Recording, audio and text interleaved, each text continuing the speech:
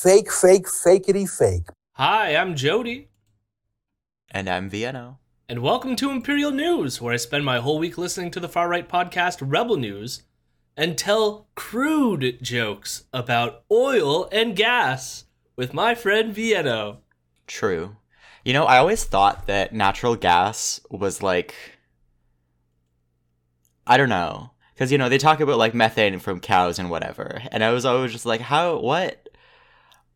So, wait, like, I always thought that it was like biologically produced, like, you know, bacteria somewhere were just like farting up a storm underground. I was gonna say, like, did you think like they hooked up machines to like milk the cows of gas? Like... No, because like I knew that they were like fracking for it and whatever still. It was just like, I don't know. It also is kind of funny that it's like framed around natural gas and whatever when it's like majority methane, which is like globally understood as like the like real bad greenhouse gas. Yeah. But then they called it natural gas so that it would sound less bad for the environment. That is kind of weird to frame, because it's not like we call oil natural oil, you know? Mm-hmm. I guess maybe it's because the gas is naturally occurring, but what gas isn't naturally occurring? You know, like there is a point at which it doesn't really make any sense. Anyways, we will get into all the fun shenanigans that involves oil and gas in this episode. But for now, how are you, Vienna? I am all right. I am pissed at pasta packages today. Okay. I tried to open a pasta package without like scissors or anything, and I just destroyed the entire bag and just like spilled pasta all over the ground. I was infuriated. Yeah, that's the kind of day that I'm having. How is your day? How are you? Mine's been relatively uneventful. I'm really tired. I did, you know, in light of what you're experiencing, I did see a kid drop a slushie at a 7-Eleven. So just know that there's a child out there experiencing a similar vibe as you. Mm-hmm. So that's a much worse day than I've had, I gotta say. I mean, it was before they bought it, so I guess it wasn't ruined. They were able to get a new one. Maybe the employees were a little sad having to clean it up, but they were actually really nice to the kid. So all in all, it was probably a good... It was good. Just imagine being a kid when like $5 or whatever a smoothie costs these days is like, you know, the most money you've ever held in your hand at a time, and you pay and then drop your smoothie. Yeah, I mean, this kid. I mean, the mom is clearly paying for it with the age of this kid, but yeah, I mean, all was well. But I'm really tired, so hopefully we'll be able to plow through this episode fairly quickly. We've left truckerdom somewhat, so the trucker content is at a very severe minimum in this episode, which is really nice. But this now means that we are going to be solely focused on Russia and Ukraine. However, it is actually kind of like, I guess in a weird way, the best kind of content from it. It's not like, so I know war, everyone's probably bracing themselves. This episode's going to be full of like heavy content, but really we're just going to be talking about oil and gas imports. And that's pretty much it. So always burn a gas. Yeah. And so I should say as well, this is, you know, weirdly enough, our 100th episode. I know it's like an arbitrary milestone, but like might as well just acknowledge that occurred. I mean, technically we've released several more than 100 episodes because we've released certain like bonus content here and there throughout, but this is officially our 100th episode of covering a week of Ezra. So fun. 100. I've spent way too much time on this person, but we will continue, maybe for 100 more. Once 100 could have been the price of gas. Maybe 2 or 3 years ago. Now it's It literally is 182. I just drove by the gas station. Here in London, Ontario. Yeah. Out in the country, I think it might be pushing 2. Like, yep. So, hang in there, folks. I mean, this, just frame it up front, too. This is probably a perfect opportunity to push the government to invest instead in renewables. Just saying. But for now, we'll just get right into it. Hello, my rebels. Hello, my rebels. I'm a good boy.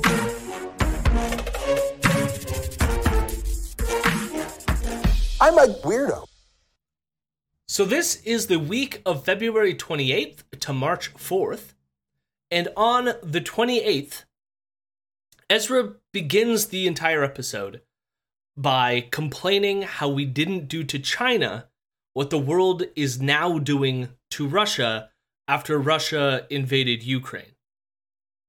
So, for example, he's mad that the world didn't boycott the Winter Olympics that were recently held in Beijing, and yet we're banning Russian participation in sports now because they invaded Ukraine. He's also mad that we didn't sanction China due to COVID. And, and lastly, he suspects that China could get away with invading Taiwan without any sanctions from the West because the West is just deeply in love with China for some reason when they should be our real enemy. True. Ezra really understands geopolitics.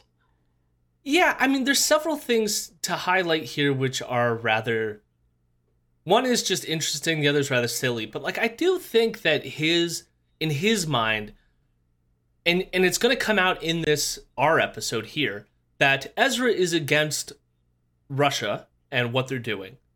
But you can generally feel from him that there's a sense in which he wishes it was China. It's almost like he feels a disappointment in Russia because he should be angry at China, but now he has to be mad at Russia. China is the true new Cold War target that he wanted, and now Russia is back as the main Cold War target. You know what I mean? There's a vibe there which he's disappointed that the horse that he backed didn't win currently. In terms of us being militarily angry at them. China invading Taiwan would be World War III instantly. Right? That was the other point that I said there was 2 points. That was the other point. Yeah. He says that, but I'm like, no, I mean, there was a reason why, that was starting to trend on Twitter immediately after Russia invaded Ukraine. Because people were like, keep your eyes out on China and make sure they don't behave this way. I also think, and let me know what you think, because, neither of us are geopolitical experts here, but I have a sense that given what is happening to Russia, that might dissuade China from doing something like this in Taiwan. So Ezra might not get this kind of thing to to get the world to gang up on China in that sense. Yeah. No,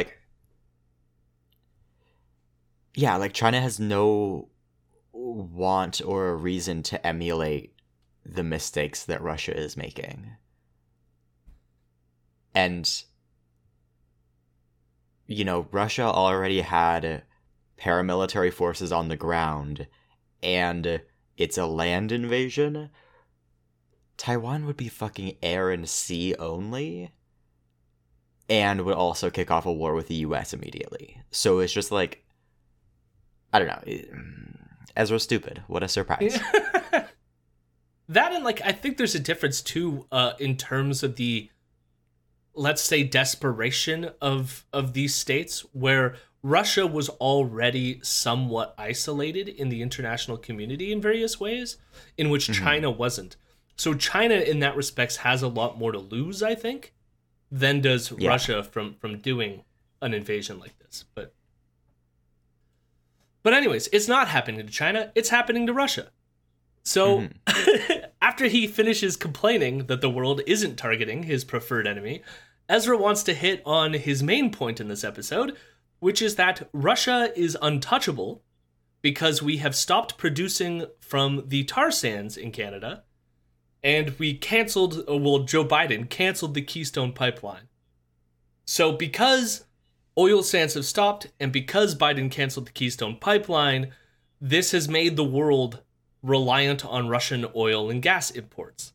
Haha, idiot. We're going to Maduro and Iran. Yeah, I know, and there's so much to this statement that is clearly wrong, but we'll get to that in a second. But Ezra, he then wants to reflect on the sanctions that are being put in place. So remember again that this is February 28th. Ezra, this is when the SWIFT banking system was being, Russia was being cut off access from it. And Ezra kind of laughs that off as if it's like not going to do anything, although I would say it's going to harm a lot of Russian people who don't want the war. And it's going to be very devastating to them. So the fact that Ezra doesn't even mention that is just worth highlighting here. But then he argues that the only real way to hurt Russia is to sanction their oil and gas. And again, he argues that this is something that America and Canada can't do, and they won't do it. Haha, idiot.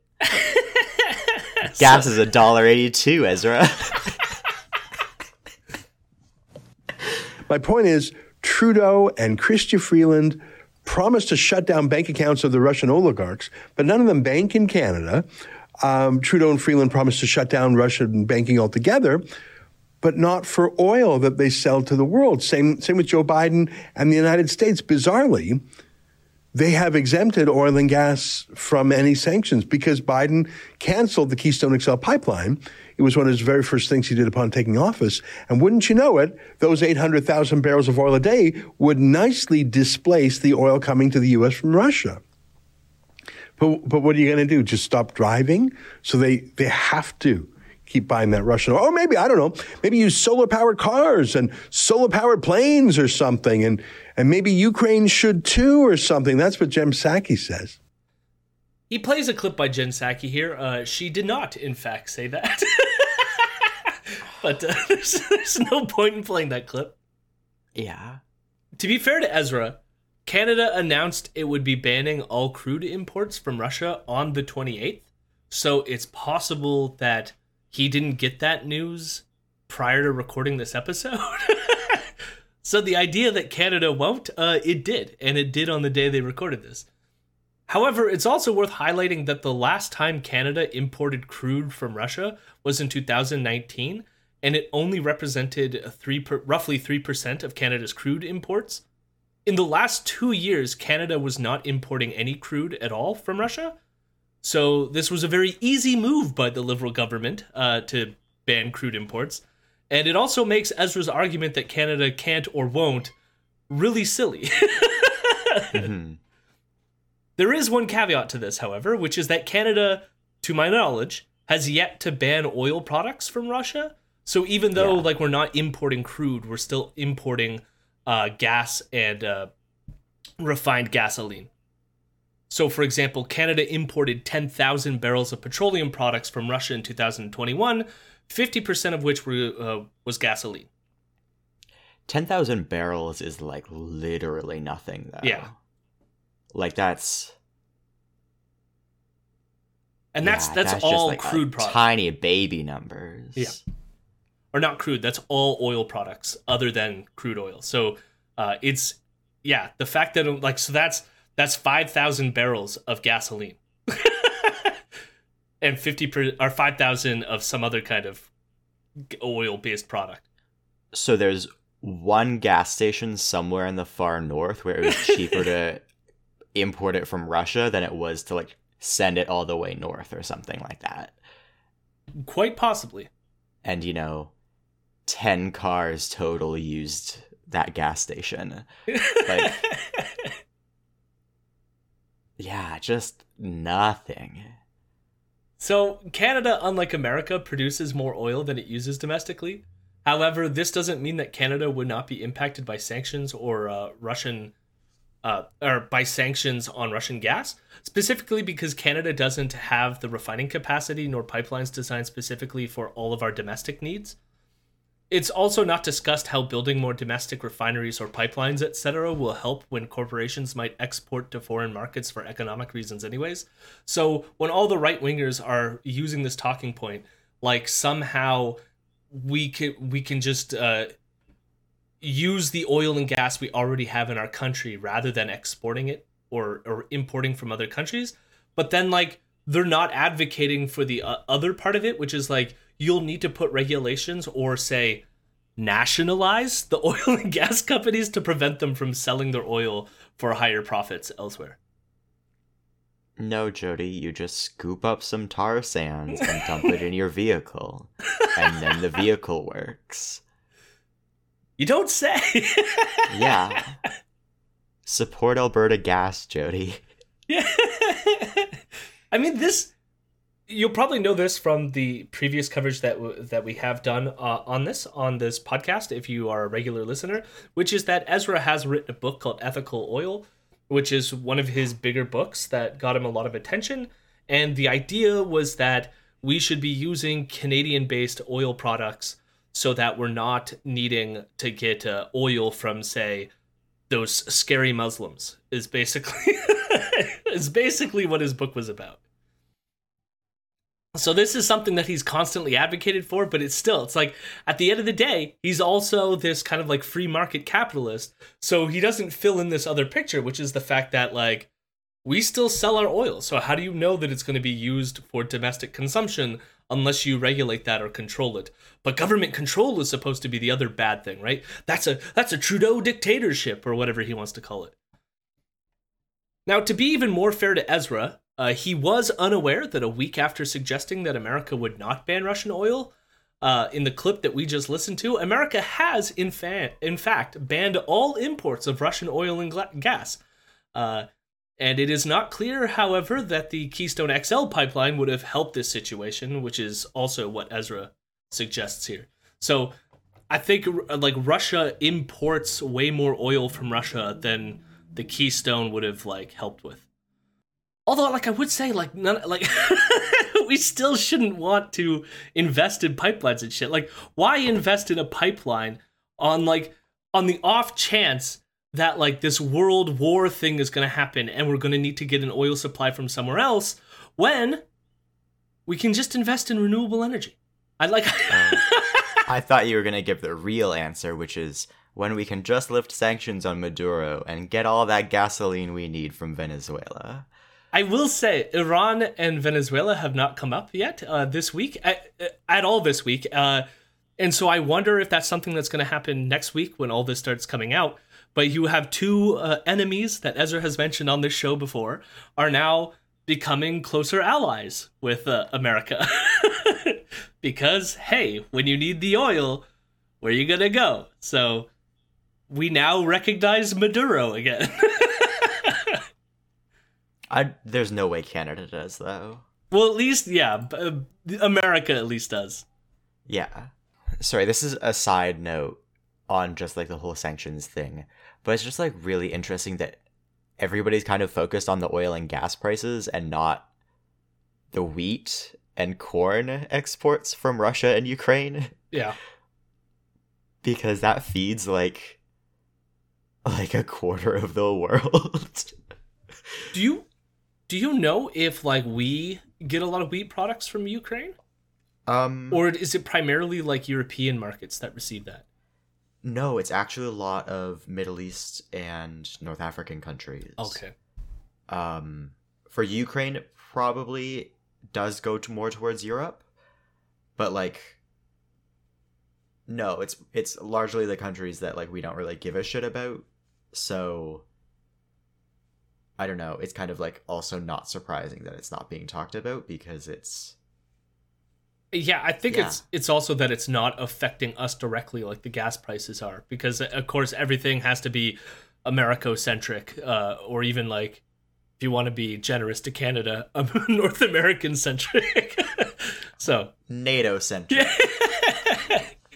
True. I guess if it was affecting Europe and stuff like this, that would also be considered. So, but yeah, that the wheat stuff doesn't come up at all. I think at some point, and I don't know if I have a clip of it, Ezra does complain about the fact that stores are no longer carrying Russian vodka, or at least he complains that there's been like an overreaction. I think he said there was some incident where they were banning a Latvian vodka because it had a Russian sounding name.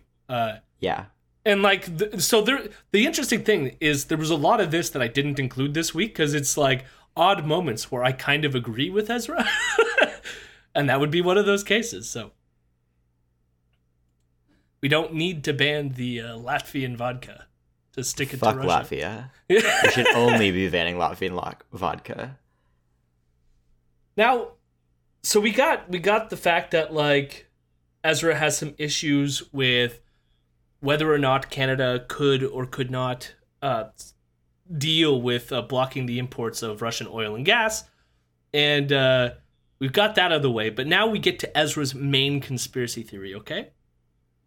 The conspiracy theory is that Gerald Butts, who was Trudeau's best friend and used to be more involved with him in government, and he's also the CEO of the World Wildlife Fund Canada, apparently Gerald Butts received dark money to stop the oil sand productions in Canada, and that the dark money he received was likely from Gazprom, the Russian state-owned energy corporation, which was funding environmental activists worldwide in order to make the world reliant on Russian oil and gas, and therefore make it hard for the world to fight the Russians. Gerald Butts added sand to the oil. What are we supposed to do? Oh my god, this is so good. You know, I remember when the truckers were crowdfunding and Gerald Butts was all over the TV talking about dark money and foreign money and how it was going to corrupt Canadian politics. The joke is, those were a ton of little $25 gifts from ordinary people. The vast majority of the givers were from Canada, and of course the money was seized. It wasn't given anyways. But that's called psychological projection, because Gerald Butts knows all about taking dark foreign money to mess around in Canadian politics. It's what he did at the World Wildlife Fund. I want to pause there because you pointed out, I think last week or the week before, when talking about Give, Send, Go, and you were saying that what Ezra was doing was projection because he was claiming that, you know, they need to deflect, or they're taking all the dark money, but they deflect and put it on like the foreign funded environmentalists, right? And now Ezra is saying the reverse, while like that they're projecting that they're doing it, while downplaying the fact that, of course, they received big donations for the Canadian truckers, you know? Yeah. So it's like, it's almost like Ezra did a nuh-uh to the argument you made last week. He listened to us.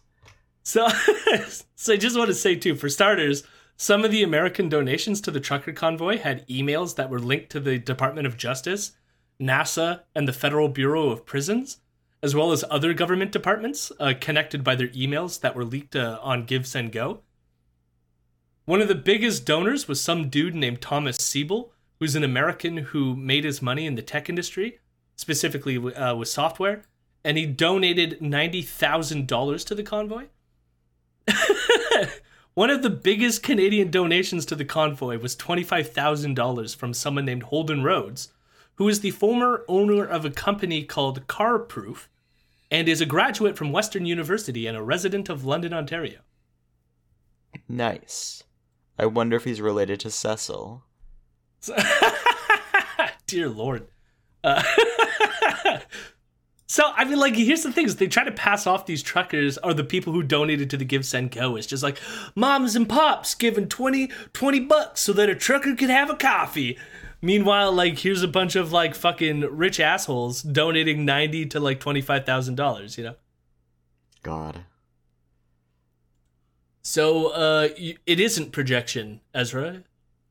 You're just a moron. Yep. And then he continued that work when he went to Ottawa as Trudeau's top aide. Say, who spent all sorts of money secretly fighting against oil and gas in the West? Some left-wing anti-oil groups for sure, like Greenpeace, you bet. But my point is, who funded them?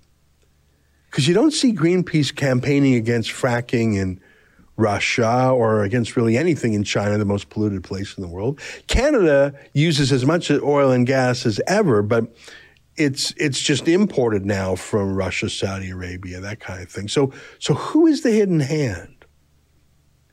Who's pouring in the dark money to kill the oil sands?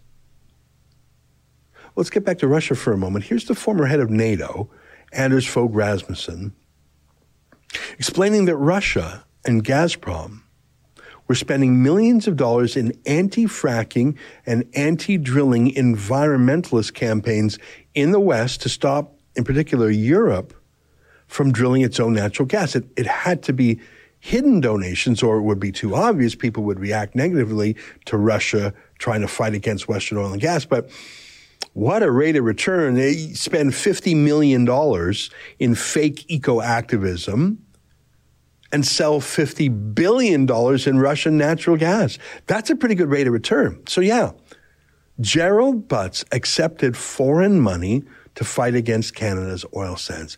And let me ask you, is there any other Canadian who has done as much to stop Canada's oil sands from being exported to Europe or Asia? Well, let me put it another way. Is there any Canadian who has done as much to help Vladimir Putin by keeping Canada out of action as an oil and gas competitor? Tovarich Butts, Comrade Butts, has done a very good job. Comrade Butts. Of course.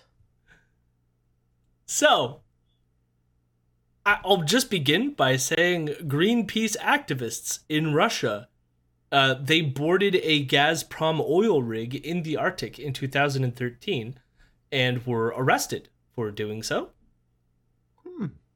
So the idea that somehow Greenpeace does not operate in Russia is incorrect. Greenpeace also has an office in China where they are currently lobbying the Chinese government to improve their climate commitments. Now, of course, something like that, Ezra could easily say is showing that somehow Greenpeace in China, has been co-opted by the Chinese government or something like this, right? Now, this to me shows that at least Greenpeace is in China trying to do something, but it also could mean, I think I was reading a report talking about how a lot of environmental activists had already been arrested in other contexts, and so they tried a different strategy to reach the government. And that's not to mention, I know Greenpeace has other problems and everything. They're not a perfect organization, but the fact that he highlighted them saying they don't work in these two countries, and you could look it up, they definitely do work in these two countries. So that was the first incorrect thing that he said. The next is these comments by someone named Anders Fogh Rasmussen, who was the head of NATO. And this was, so what Rasmussen claimed was that Gazprom was funding environmental activists. And he said this back in 2014. This is when he was the head of NATO. Mm-hmm. And these comments, even back then, were ridiculed because remember the case that I just mentioned about the Greenpeace activists being arrested in Russia? That happened in 2013. So a year before he made those statements. So everyone was like, what do you mean Russia is funding these environmental movements abroad? Because they're getting, if that's true, they're getting the blowback from it in their own country. This is a bit weird, Rasmussen. Now, furthermore, when Rasmussen was asked this, or asked by a reporter to give details on these supposed operations that were conducted by Gazprom, he declined to answer the question, saying merely, "That is my interpretation." That's going to be my answer for any time anybody asks me for a source or anything. That's my interpretation. It's just the confidence that Ezra has in just citing the head of NATO 8 years ago, just saying something off the fucking top of his head without any supporting evidence to back it up. And just going, yep, that's it. And then 8 years, 8 years of space where everyone forgets that this is something that happens, and Ezra could just go, "It's a fact." I could just state it confidently to my audience, even though there was absolutely no supporting evidence that this was happening. Jody, there's supporting evidence. Yeah? Yeah, that's my interpretation. Yeah. You got me. You got me. I wasn't prepared for that. Lastly, contrary to Ezra's claim that Gerald Butts stopped the oil sands while being funded by Gazprom, Alberta's oil sands productions had a record output in 2021. Which, is devastating that doesn't get talked about, but it's also like, it's in the same vein of Ezra consistently denying that the government purchased Trans Mountain Pipeline with the purpose of building it. He still thinks that they're not going to build the Trans Mountain Pipeline, even though they are currently building it. And he thinks, he's said more than once in this episode that oil sands production has stopped, even though it's having record outputs. Like, I don't even, like, I'm trying to think of what the strategy here is, other than to, like, make his audience feel like they're under attack or something for being oil lovers, and, like, that's been, their culture is being taken away from them or something, which is why you get, like, those Albertans who wear the I Love Oil shirts and shit like this. Like, is that what he's appealing to? Because otherwise, like, I don't understand what this strategy is. Jody, when was the last time you drank a good glass of Alberta oil? It's been a while. Exactly. I don't get the strategy. Also, I like the Gerald Butts thing. I mean, like, isn't it amazing too that, like, he claims that Gerald Butts is receiving foreign funding from Gazprom based on a quote from this Rasmussen person that was based on absolutely no evidence. It's pretty on brand. Like, the thing is, like, I don't even like Gerald Butts. What? Like, at least criticize him in the realm of something where, like, I can get on board with criticizing him. Like, I feel like back when we were covering the LNC scandal, so this was before your tenure as the co-host on the show, but this is back when, anyone who remembers Canadian politics, there was a scandal in the Liberal government with natural gas through, like, LNC, which was a corporation out of Libya, was it? It's been a while since we've had to cover this. No, it was a corporation in Quebec that had connections to the former Gaddafi government. Right, so there was connections to Libya, but it was based out of Quebec. And anyways, Gerald Butts ended up leaving the Liberal government as an advisor. I think he was only, like, as an advisor or something in some capacity over this scandal that happened.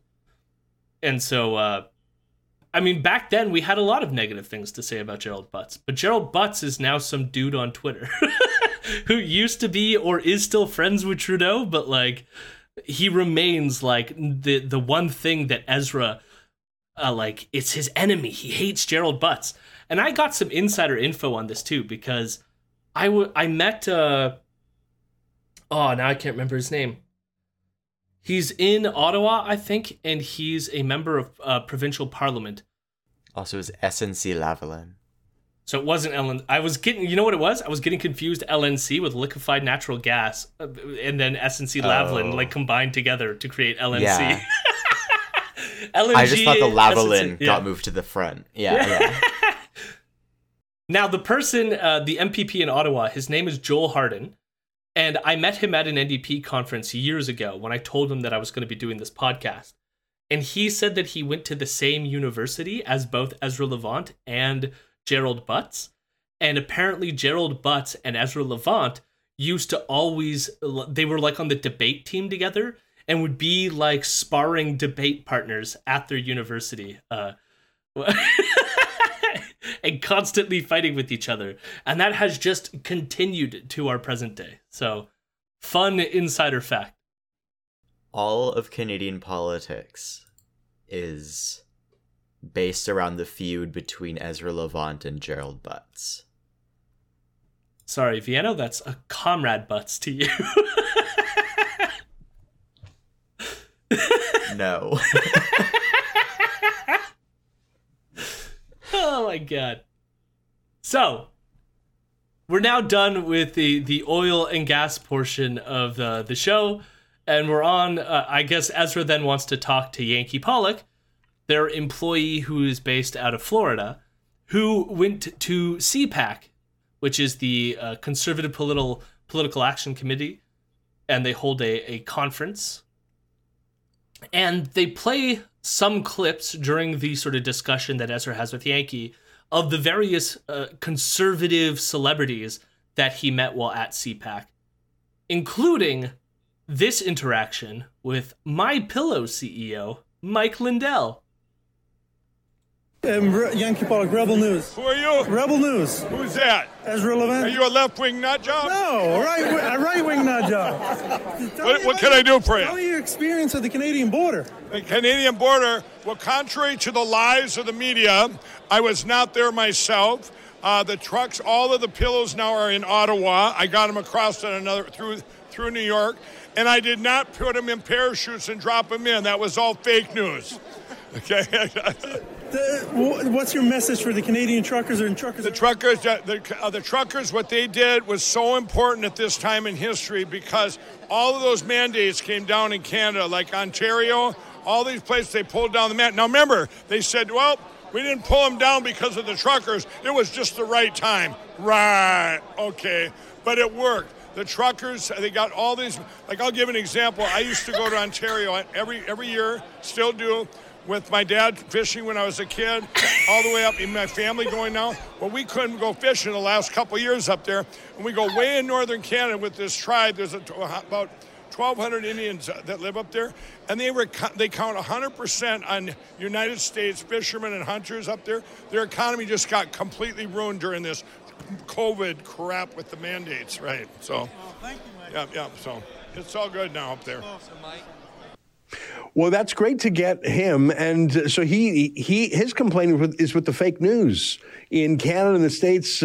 I believe it. People love to attack him because he doesn't bend the knee. He's a stubborn Trump supporter, and the diehard Trump fans love him, and the Trump derangement folks hate him so much, don't they? They do. They certainly do, and I sleep on my pillow every night, so I certainly love his products. Yankee Pollock with the endorsement of the MyPillow brand. True. Ezra with the endorsement of Mike Lindell. Yankee with the endorsement of the pillows. I love, he just, doesn't cover anything that Mike Lindell did. All his lying about the elections, all the, Dominion voter fraud shit that he's being currently sued for. None of that. It's only he's a stubborn Trump supporter, and that's why everyone likes him. I wish he had parachuted pillows into Ottawa. That would have been a pretty fucking cool move. It was fake news. What, just giant paper airplanes going across, I don't even know where the American border is in relation to Ottawa, but... Yeah, not south? Yeah, south. Apparently. It's just I loved as well that Mike Lindell didn't even know who they were. Because if you remember the very beginning of that clip, he's just like, "Who are you?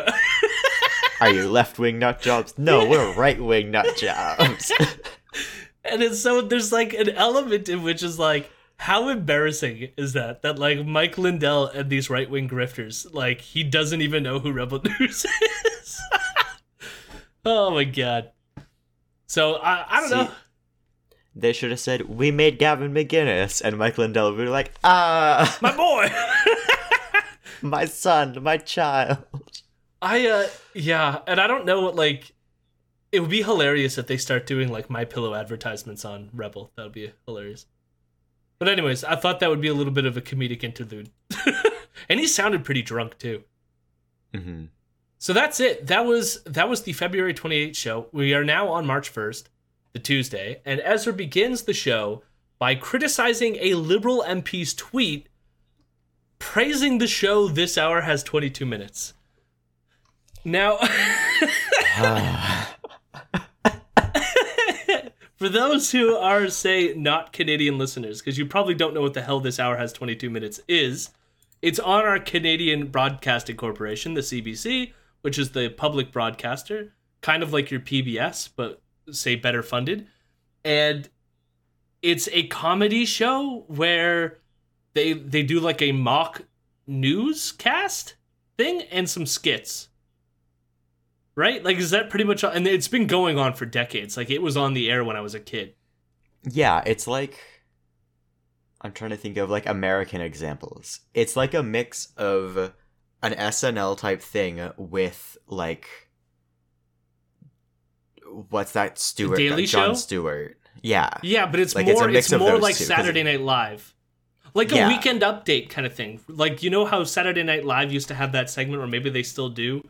That's kind of like a newscast. No. So they used to do a thing on Saturday Night Live called Weekend Update, and they would cover the actual news, but just make jokes about it constantly. They wouldn't do the kind of like media critique that Jon Stewart was like more famous for. It would be more like, here's a news story, poop joke. And that's more in line, I think, with what This Hour Has 22 Minutes does. But apparently, apparently a Liberal MP promoted it and said happy birthday or something. And this is what Ezra is responding to. I don't think it's a healthy sign that this tweet is considered normal. I bet even you think it's normal. We just see it so often. 600 episodes making us laugh. An epic milestone. Congratulations, 22 Minutes. So we've got a Trudeau cabinet minister, Pablo Rodriguez, praising Trudeau's government comedians on Trudeau's CBC state broadcaster.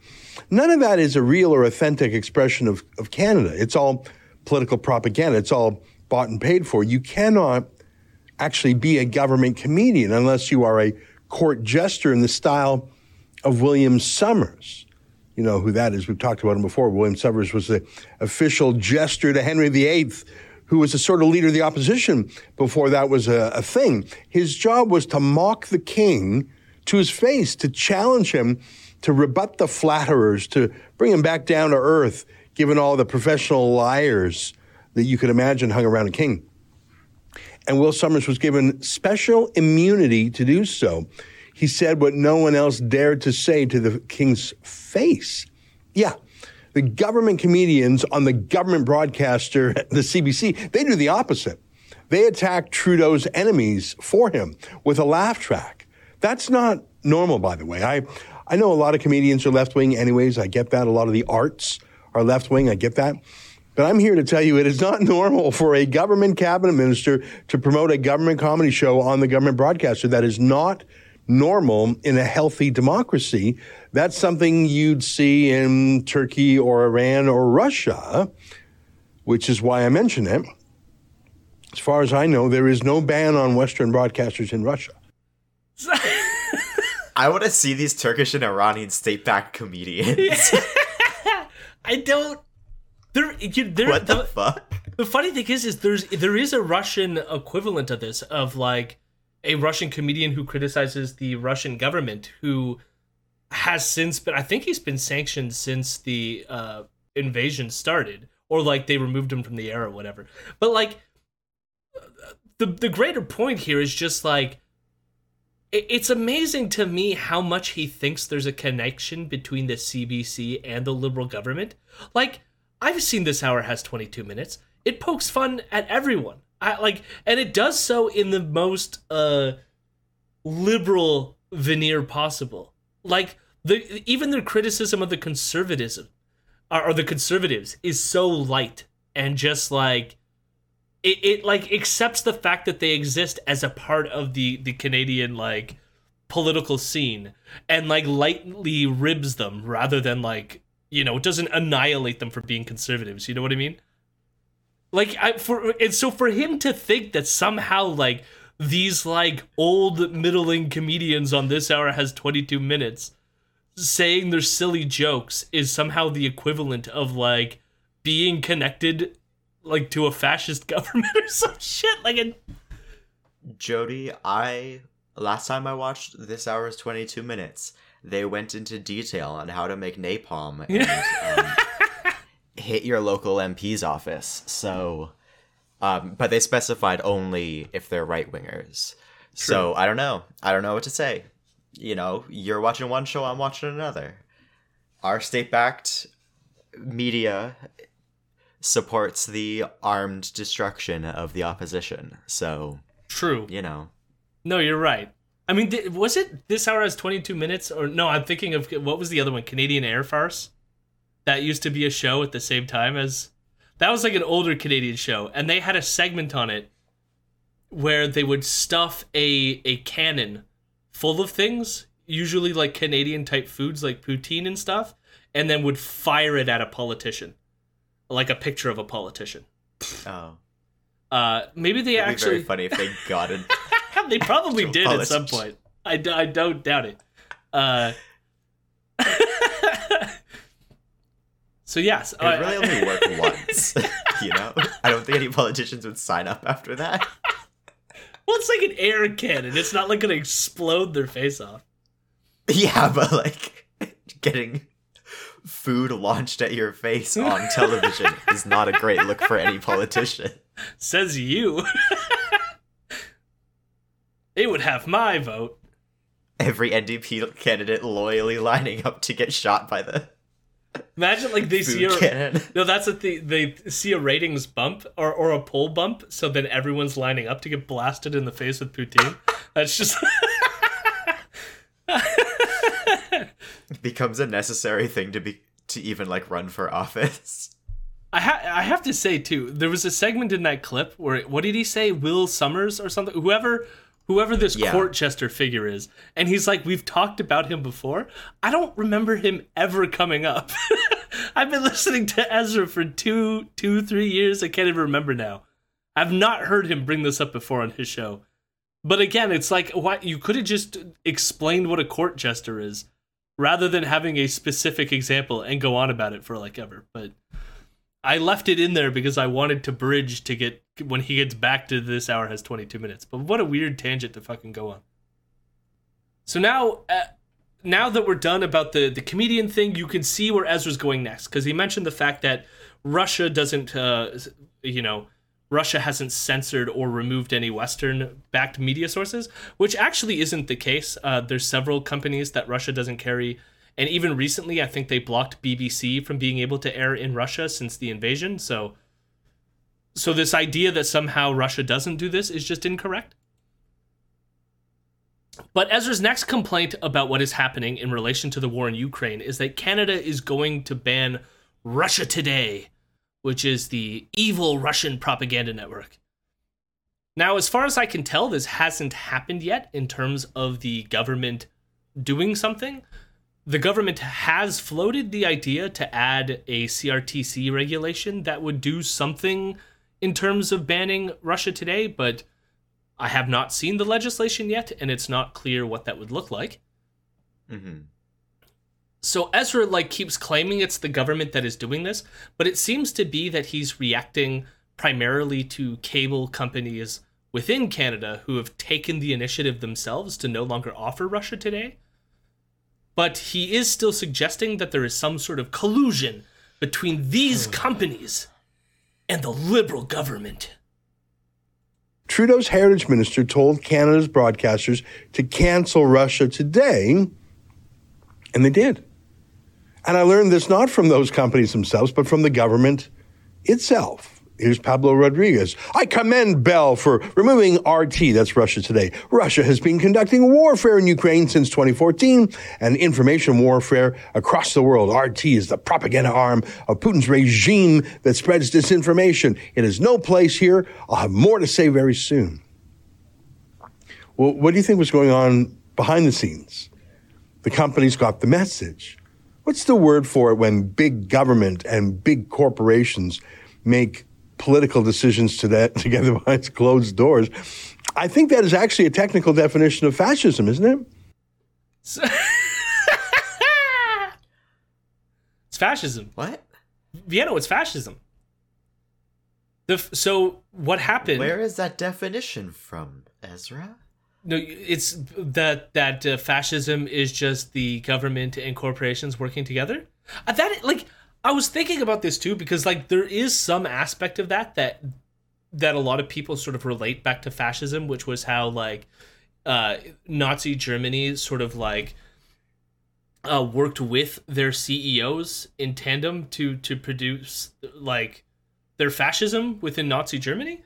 But like most of that is because the corporations were on board with the Nazi project. Like, you know what I mean? Like there was a relationship there as opposed to and usually one in which was like mutually beneficial to that extent, you know? Rather than it being like that is the definition of fascism, which like I don't know, maybe that used to be the definition of fascism back in the 1940s, but I think we have a better understanding of that nowadays. No. Like that has never been a definition of fascism. Otherwise he would have said whatever bullshit like academic said it. Like, you know, he will source things when they aren't just fully made up, you know? The only reason I say that is because I've heard similar claims be made, especially in reading like older books talking about fascism, in that like fascism involved a kind of like involved a like more autocratic control over like corporations and stuff like this, and like a relationship there. But like that wasn't the be all and end all of what like fascism was. Like we know, but it was like at least a part of what people speculated, and I actually don't think. Like, I think that just is a natural relationship between the types of people who are CEOs with fascist governments, rather than say a connection between what the economy is and like a fascist government or something like this. I think fascism can work in many different economies, personally. Mm-hmm. I don't know, like more about the Russia Today stuff, where it's just like these companies made a choice off of, you know, to not offer a network that one probably can't even pay to be on those networks anymore, like to be on those cable companies, and two, like they get bullshit liberal political points off of it.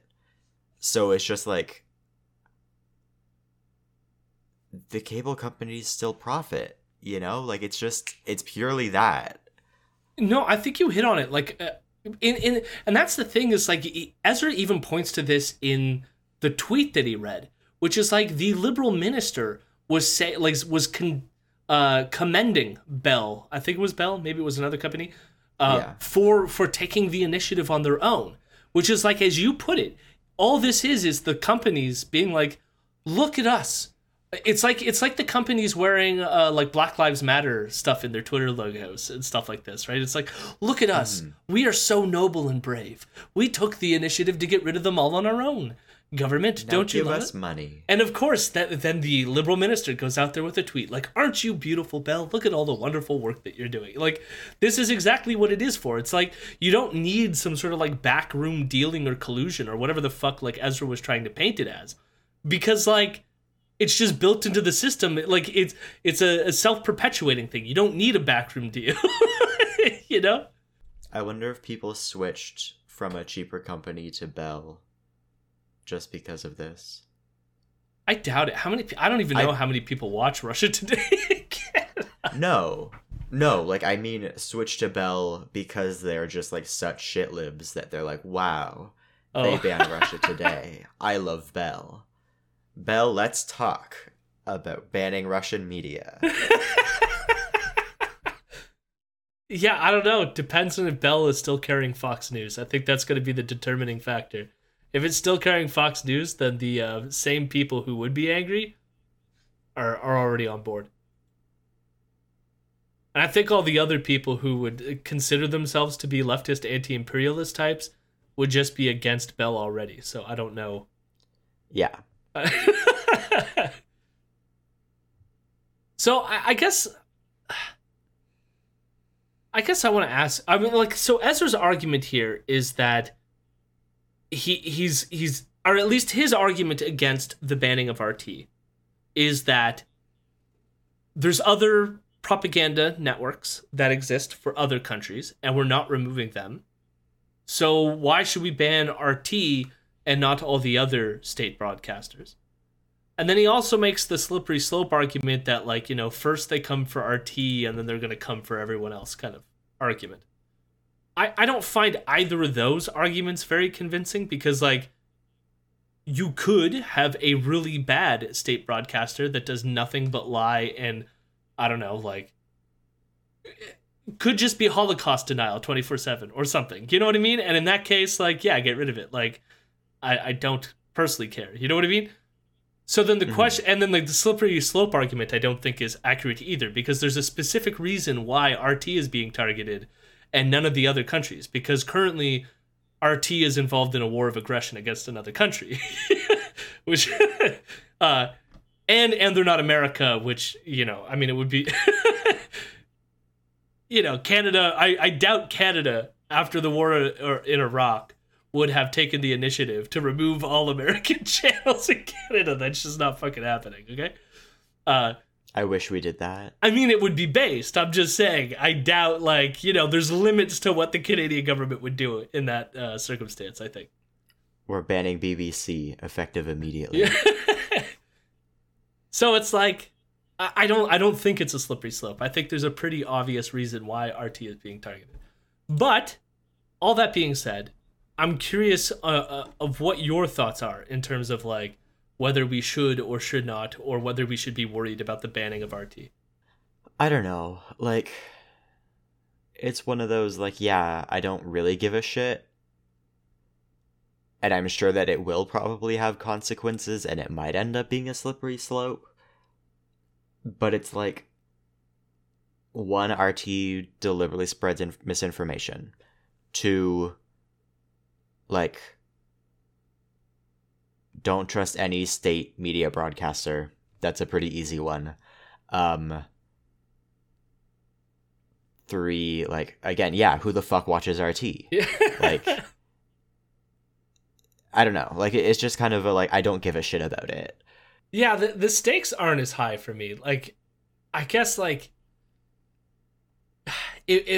given what's happening in Ukraine, and given what RT was already doing, like, I've always been somewhat conflicted about RT, because there's several shows on RT that have a similar relationship as, say, Bell and the Liberal MP, where they just agree with each other and it's not collusion. I think what RT does a lot of the time is they will hire people who are anti-imperialist reporters in America, because they already, like, that's like easy propaganda, because it's like, these people are already saying the things we want them to say. Let's just give them a platform to do it. And that doesn't mean what these people are saying is wrong. In fact, a lot of them, I think, are right, speaking out against American imperialism. It just so happens that RT is using this as, like, a mutual advantage, to be like, hey, I'll pay you and you can use this platform. Now, I'm also worried the extent to which some of the people that I liked, who did join RT's network, have moderated their positions in ways that I don't like over the years. And I wonder how much of that is a relationship with RT. But, so there might be something to say there. But at the same time, I'm like, that relationship exists, and so it doesn't mean that everything on RT is bullshit. That being said, RT also airs conspiracy videos. Like, they've released, like, 9/11 conspiracy shit. Like, you know. See, it's kind of like, if RT covered news from Russia and was still a Russian state, like, propaganda network, I would be okay with it, honestly. But it's because it does so much of, like, the non-Russia stuff, that's why I don't care that it's banned. Because, like, if it were covering Russia and then therefore would probably have, like, some sort of relationship to the Russian diaspora, and, like, you know, Canada and the US have big Russian populations, and they probably want to get news about home that isn't through kind of, like, regular English language channels. So, like, then I would be sympathetic to, like, oh, it shouldn't really be banned. But yeah, they do boring bullshit that I don't care about, and conspiracy documentaries, and like weird other bullshit, and that's the main thing that they do. So it's kind of like, no, I don't care. And even, yeah. And that, like, that's the other thing. It's like the only other things I can think that have come on my radar that RT have produced is like they've released like anti-trans stuff, homophobic shit. Like the stuff that they put out into the world is bad, not just on the level of like, it's bad in the same way that Ezra is bad. You know what I mean? Yeah. And so there's like, I don't have that sympathy, in part because RT doesn't have those standards, because they don't want to have those standards, because RT has a specific project that I think is like deleterious to the world. I think it's different when I mean, this is always something that's hard to sort of like frame, because it's like, sure, something like Al Jazeera, of course it has its bias, given who funds it, which is the Qatari government, right? But like, they still do their best to like cover the news like a news broadcast. You know what I mean? They don't just put out, I mean, they even might put out some puff pieces here and there, right? But it's not as heavy-handed as just like, here's something that's completely false and is going to attack trans people, Yeah, and like, I don't know, like, Al Jazeera English has really, like, frustratingly excellent news coverage in a lot of ways. Like, there are a number of articles that have come out in Al Jazeera on, like, Indigenous stuff in Canada that I would not see on most Canadian broadcasters. Like, it's really, like, surprising, and like they're also quite pro-Palestine, and then they're also apologists for the Turkish government and apologists for like everything that Qatar does. But it's like, and in Al Jazeera Arabic they do kind of the same horrific shit that like RT does, but RT does it in English, and that's kind of the difference.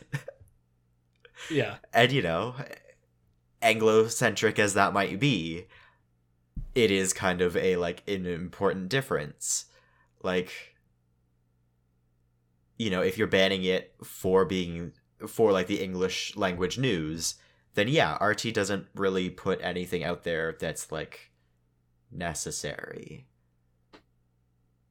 And that's kind of it, where it's just like, is any of this something to care about? Not particularly. I think personally, like where I would start to get upset is, I think if the government had some sort of like, if they passed some sort of CRTC regulation which was explicit, like, we are banning Russia today, something like heavy-handed like that would annoy me. I think if they had in legislation that was like, we're against the airing of certain hate materials, including, because again, like, I just know I've seen this RT documentary on the trans thing, which was really fucking gross. So it's like, if they had it at that level, where like we're banning RT because they violate other laws in terms of like broadcasting standards that we have in Canada, then I would be okay with that. But if it's just like heavy-handed, like, we are banning Russia Today because they're Russia Today, like, I might have an issue with that. But at the same time, if Bell is just deciding we're not going to carry it anymore, welcome to the world. Let's abolish corporations. That would be the solution to that problem. Hell yeah. So anyways, I don't, Ezra's way more worked up about this than I am. Even though, like, I don't know, it's surprising. Ezra doesn't seem to like RT, so interesting to note. It was kind of surprising that Ezra doesn't like Putin very much, which has set him in opposition to a lot of his colleagues.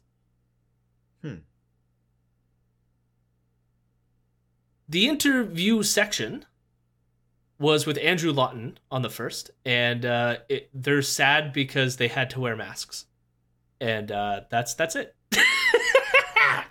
No need, Sure. no need to go over that stuff. It's not really worth it. So that takes us to March 2nd. And Ezra begins his Wednesday show by being very clear that he is against war and he does not like Vladimir Putin. Look, I'm against war. I think most people are, other than maybe arms dealers. I'm skeptical of Vladimir Putin. He's an authoritarian ruler who has suspended civil liberties in Russia and seeks to dominate Russia's neighbors to recreate an empire. He invaded the country of Georgia. He's invaded Ukraine several times, and he has eyes on other independent countries that were once part of the Warsaw Pact, sort of the Russian response to NATO. One of my main arguments in my books, First Ethical Oil, which was obviously about the oil sands, and my follow-up book called Groundswell, which was about fracking, mainly natural gas. One of my arguments was that for every barrel of oil or every cubic foot of natural gas that we produce here in Canada, that's one less that will be produced and sold by the world's bad actors, mainly OPEC dictatorships in Russia. I tell you that in case you somehow think that I support Vladimir Putin or his territorial ambitions. Of course I don't. And of course I don't like to see the reports out of Ukraine of violence and casualties. So I wanted to play that in part because it's an interesting contrast to people like Tucker Carlson and Alex Jones, who I would put in the same sort of camp as Ezra.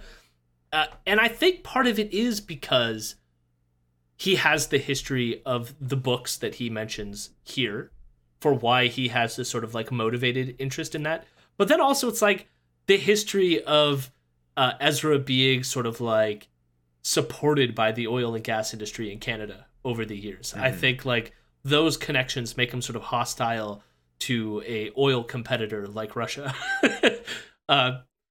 Regardless, although like I'm glad that he is highlighting the harm that this will do to Ukrainians and stuff like this. So, and I will say, beyond this, I mean, there wasn't a lot to talk about in terms of like the war itself, because I kind of, even though I don't agree with all the specifics and I don't agree with all the rhetorical flourishes that Ezra might have about the conflict, in the end, we seem to agree that war is bad, and this war should stop and Putin should not do it. And on that note, congratulations, Ezra. You somehow landed on a moderately correct position. So just worth highlighting that for some reason, compared to all his other friends in the conservative sphere, and the thing is, I feel like the reason, like another reason of playing this clip is like you can notice that he has to stress it. It's almost like he's had people come to him and be like, why are you against Putin? And this is like him on his show being like, listen, I am clearly against Putin. So it's like he feels the need that he has to make that clear to his audience, which is another reason I find this kind of fascinating. Because otherwise he doesn't have to do this, you know? Yeah. I am still like so curious about how things are going to shape out on the right wing in relation to this, because of like so many of them taking these pro-Russia stances. Like, yeah, just like, you know, is there going to be a split between different factions of Fox News? Is there going to be a split between like, you know, Ezra and Tucker and Alex Jones type of thing? Like, or will Ezra kind of just like eventually get the message of like, oh, I should just be quiet about this, and, you know, it makes it easier to keep the grift going type of thing. I know Tucker has already he's receiving feedback that he should back off his pro-Putin stuff.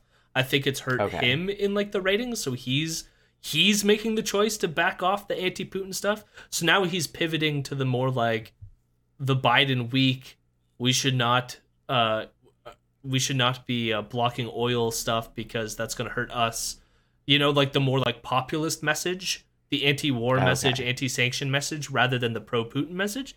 So I think that's already happening there. But like, I don't know. It's interesting because I was watching a clip of somebody interviewing like the American trucker type people, and the American trucker convoy people, when interviewed, seemed very pro Putin. And those are supposed to be like Ezra's boys, you know? Yeah. So yeah. I don't know. I mean, like, that to me is going to be the more interesting thing here, to like, rather than like the giant sort of like conservative ecosphere, but more like how Ezra's going to hold this anti-Putin position in the face of the anti-COVID pro-Putin types. Mm-hmm. Or I should say anti-COVID restriction pro-Putin types. Yeah. But I don't know. Because I don't know, the other part of it is like, other than like a few anecdotal stuff that I've seen, I don't know how big that portion of the pie is either. It could be that doesn't represent all of the anti-COVID restriction types. Because this also feeds into like the ongoing narrative that the right wing has pushed forever, which is like anti-communism, and like it's been built into like a lot of people's brains. And I know that Russia today is not a communist country, but like the Ruskies, you know. It's like still like ingrained in the sort of like right wing mindset that like Russia has that history, and you get, you know, a lot of people I think still associate Russia with communism. So it might be that it's an easy leap for the anti-COVID restriction types. Yeah, I'd imagine so. And like, you know, there are a lot of the majority of those types are the kind of like normie anti-restriction types too, where it's just like, oh, wearing a mask is uncomfortable, or like whatever else, or like, ow, my arm, it hurt types, where it's just like, you know, they're just idiots rather than like the ideological ones. And I could see the ideological ones going pro-Russia, but then like they run the risk of alienating the rest of the like. Yeah. I don't know. It'll be interesting regardless. Ezra then wants to talk about the war and how it's been characterized on things like social media. And he makes a comment that I think you would agree with, which is that he complains that all that Twitter is a cesspool of misinformation. And that nothing is shared on there that is accurate, so don't go to there for any news on what's happening in Ukraine. And he believes that it has to do with the fog of war, that like there's just so much coming out that like people don't have the time to fact check it right away and stuff like that. So he's mad at Twitter generally, which I thought was interesting, because I kind of agree with him on that too. Yeah. But then the big thing that Ezra wants to talk about is the issue of a no-fly zone. And Ezra claims, so for example, the no-fly zone idea is that some people have speculated on the media, and also President Zelensky of Ukraine has said that he wants it, and it's basically you have space over Ukraine where no one's allowed to fly planes, but of course this means that it has to be patrolled. You know, somebody has to enforce the no flying, and that enforcement would mean that someone would have to theoretically shoot down a Russian plane that would break the no-fly zone rules, which would then mean World War III. Because, you know, whether it's America or Canada or whoever who has to enforce this thing, it's going to bring on conflict if that happens. So that's this idea of the no-fly zone, and Ezra is against it. Good. And Ezra claims that the Canadian government actually wants this.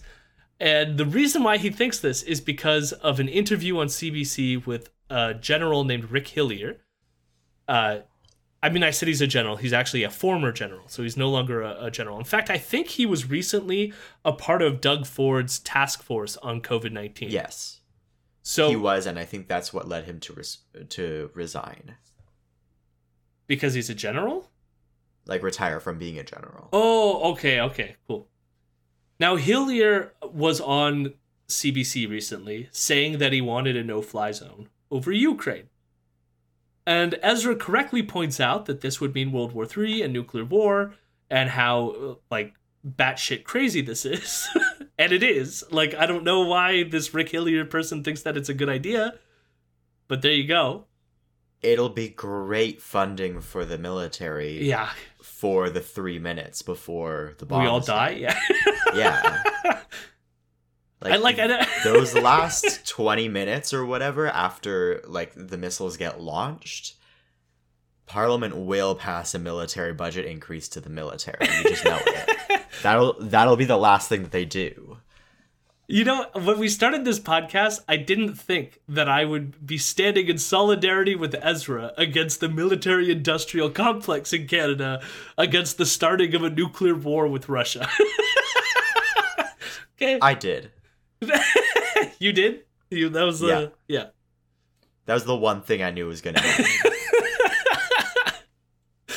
So, yeah, he's against that. I do want to say, though, the one thing that Ezra gets wrong here, because Ezra thinks that the general being on the news, clearly this is like somehow the government signaling that they actually want a no-fly zone.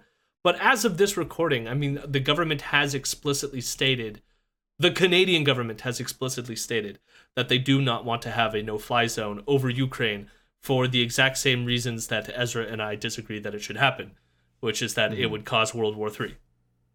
So, I mean, his framing is wrong, but yeah, this Rick Hillier person, stop it. What are you doing? So now, the fact of that we're talking about the no-fly zone, this leads to Ezra to talk about Ukrainian President Vladimir Zelensky. And Ezra praises how he has chosen to remain in Ukraine during the war, but he's also wary of Zelensky because he used to be an actor. And and Ezra says that being an actor doesn't mean you can't be a good leader. He points to Ronald Reagan being an example. I'm actually kind of surprised he didn't point to Donald Trump, who was kind of an actor. I mean, he was in Home Alone too, so... but I mean, a celebrity, I guess, like, Donald Trump was more of a celebrity than an actor, but, like, The Apprentice was at least some sort of, like, performance art piece, I guess. No, that was pure reality. Trump didn't even know that they were being filmed. That's just how he lived his life. So, well, when it comes to Zelensky, though, and the reason why he's worried about Zelensky being an actor is because he's worried that there are people who want to bring about World War III, like Rick Hillier, and that they might be using Zelensky as a kind of puppet to bring about that war. Cool. I'm uncomfortable with all this. It feels like that old movie, Wag the Dog. I don't deny there is a real war, and I don't deny that Putin is a malign force. I wrote about it in 2 of my books. But you'll forgive me if I don't sign on to World War III with old generals who missed the action and old diplomats with personal grudges. And I think I've learned to be skeptical of political leaders who can immediately change into anything like a chameleon, depending what script is put in front of them. People who can be anything to anyone. Actors who will read any script in front of them, any teleprompter. We Canadians know a bit about that, don't we? So he doesn't, like, fully, like, unfurl it, but you could see, like, what he's hinting there is that somehow Zelensky is going to be given a script and he'll be able to, like, perform it, and then somehow, that just like the generals going on TV, somehow this is going to lead to World War III or something. But the next thing that he plays in this clip that I didn't include was clips of Trudeau acting. Because I guess, like, there's the thing, he used to be a drama teacher or some, like, thing, right? So I guess what he's trying to compare is Zelensky to Trudeau in that they had some background in the performing arts. So that's why we got to watch out for that Zelensky. Sure. And the thing is, like, Zelensky is kind of like a Trudeau of Ukraine in a lot of ways. A very center-right individual. So does not... there's other comparisons that one could make rather than the acting portion of this comparison. And if you think about it, like, having basic, like, acting skills is a useful thing for a politician because you know how to speak that way. Yeah. But that's kind of it. Like, I don't know, just like imagining somebody handing Zelensky a script and him being like, oh, yes, time to pivot everything. We're not talking about the defense of the nation anymore. We're talking about, hey, we need nuclear war. Like, what? It's just like such an escalation. I don't know. But it's like, I can understand why Zelensky is calling for a no-fly zone, even if it's out of desperation. Like, it makes perfect sense why he would, even though, like the prospect of World War III is a theoretical prospect when you are the one currently being bombed. You know what I mean? It's like, you're already experiencing hell. Like, you wanting to bring the world on it for, like... Because, like, in that case, the slim chances maybe World War III doesn't happen, and maybe the bombing stops. And even though I think that is a small chance of that happening, for the people currently being bombed, that small chance seems worth it. Where the rest of the world is like, I don't know, World War III is pretty bad. Maybe maybe we shouldn't do it. As much as we can understand your desperation, Yeah.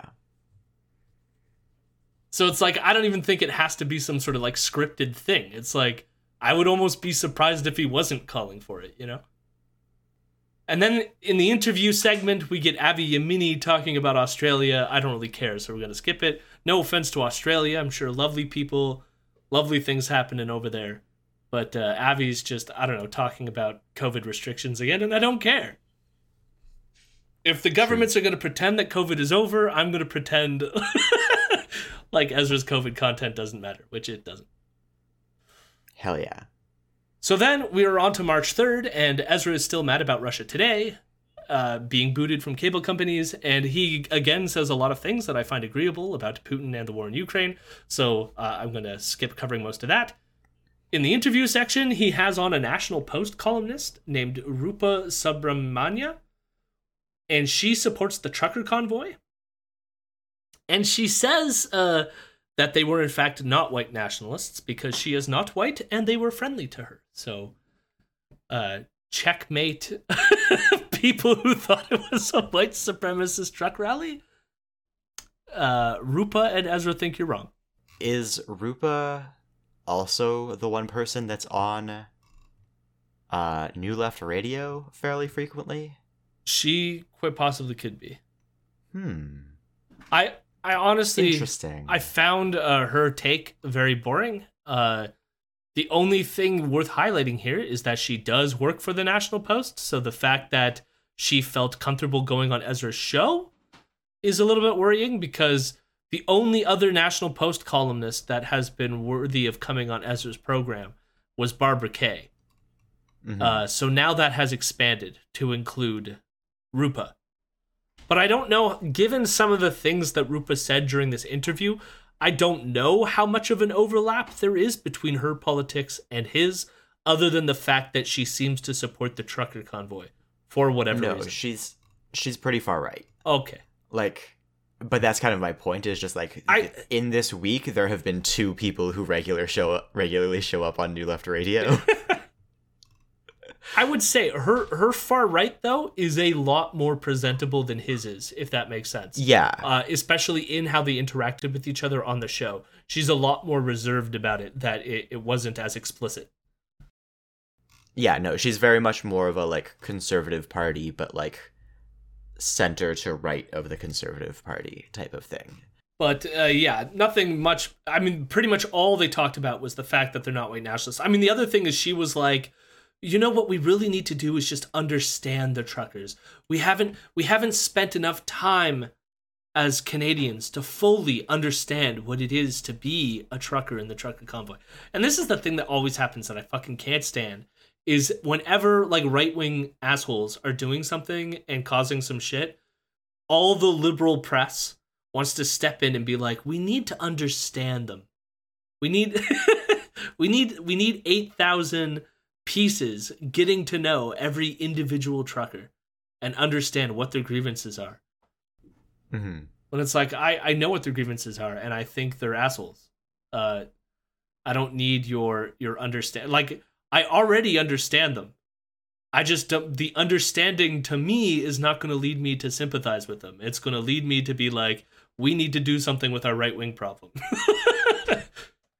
In the mailbag segment, Ezra is mad at people wanting to ban Russian stuff. So this is when he mentions the banning of the Latvian vodka. He also mentions apparently there is this literature course that was going to ban Russian literature from its course.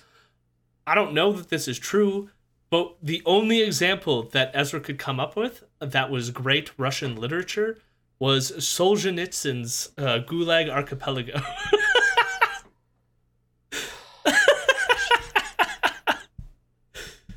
So Couldn't think of Tolstoy? Like, Dostoevsky? yeah. Even Chekhov as like a playwright? Like, there's so much out there that you could go with. But no, the one person who worked with the fascists and wrote a book about how the Soviet Gulag system was terrifying. He didn't work with the fascists. He just said that they were a liberating army. I mean, he was definitely adopted by the fascists. Mm-hmm. Pretty much. I mean, this is why it's not a surprising book choice of Ezra's, if that makes sense. So then we get to March 4th, the Friday, and Ezra ends the week by bringing it back to the classics. So we get more vaccine and COVID denial crap, and I don't care to go over any of it, except for the fact that Ezra quotes at length a Solzhenitsyn piece to, I guess, compare the vaccine mandates to the Soviet Gulag system. And I honestly feel like what happened here was like he did the mailbag segment the day before and got reminded that Solzhenitsyn was a person and was like, oh, hell yeah. I'm going to go back and hit my... look at my notated version of the Gulag Archipelago to pull a quote from. Mm-hmm. And then he ends the show talking about the American truckers, which I believe are still doing something. They're driving around, you know? The truckers, they're just trucking about. They're just trucking it up across America, didn't you know? Yep, just having fun. So that's it. That's you know, honkerific.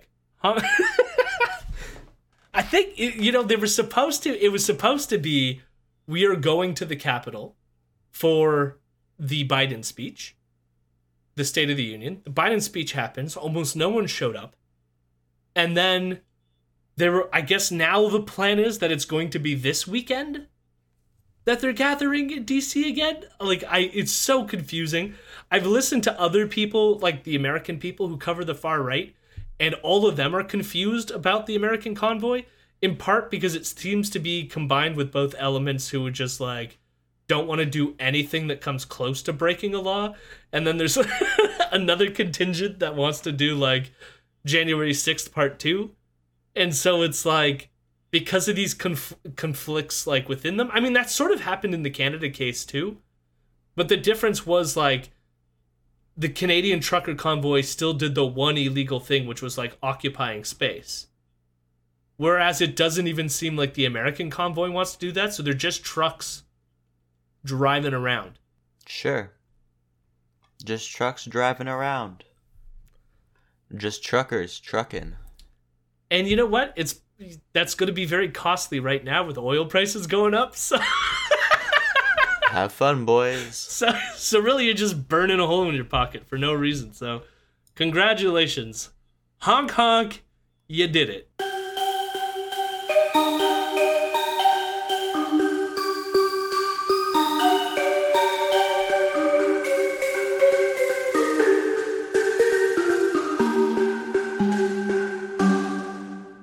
I have an article this week.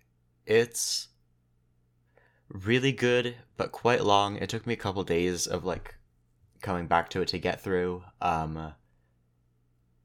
It's amazing though. It's about climate change, and the death of Louisiana,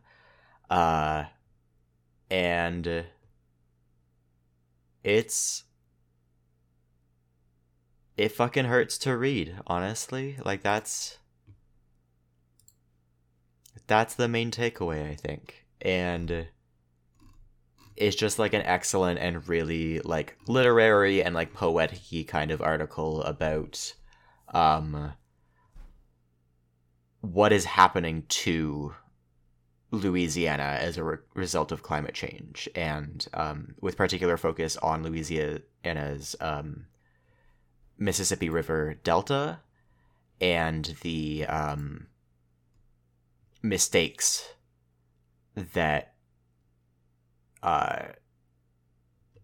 engineering and oil corporations and everything else have made, and also how that relates to the indigenous people living within the coastal regions of Louisiana.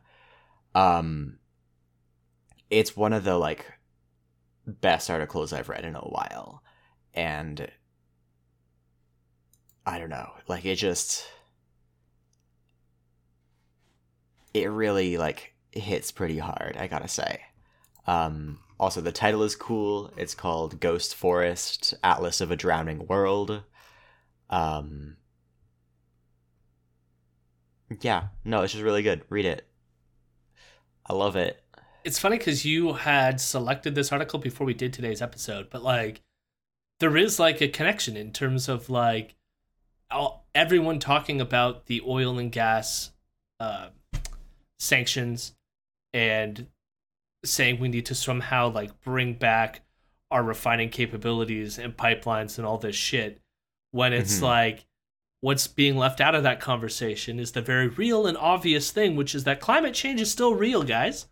Maybe we should still think about that. And Louisiana is like the one case, because not only like, you know, obviously Louisiana has severely been impacted by climate change with the severity of like hurricanes, storms, and the devastation that brings about, but also the fact that Louisiana remains, I think it still is today, the most polluted state in all of America, in part because it is where all or most of the oil refining takes place in America.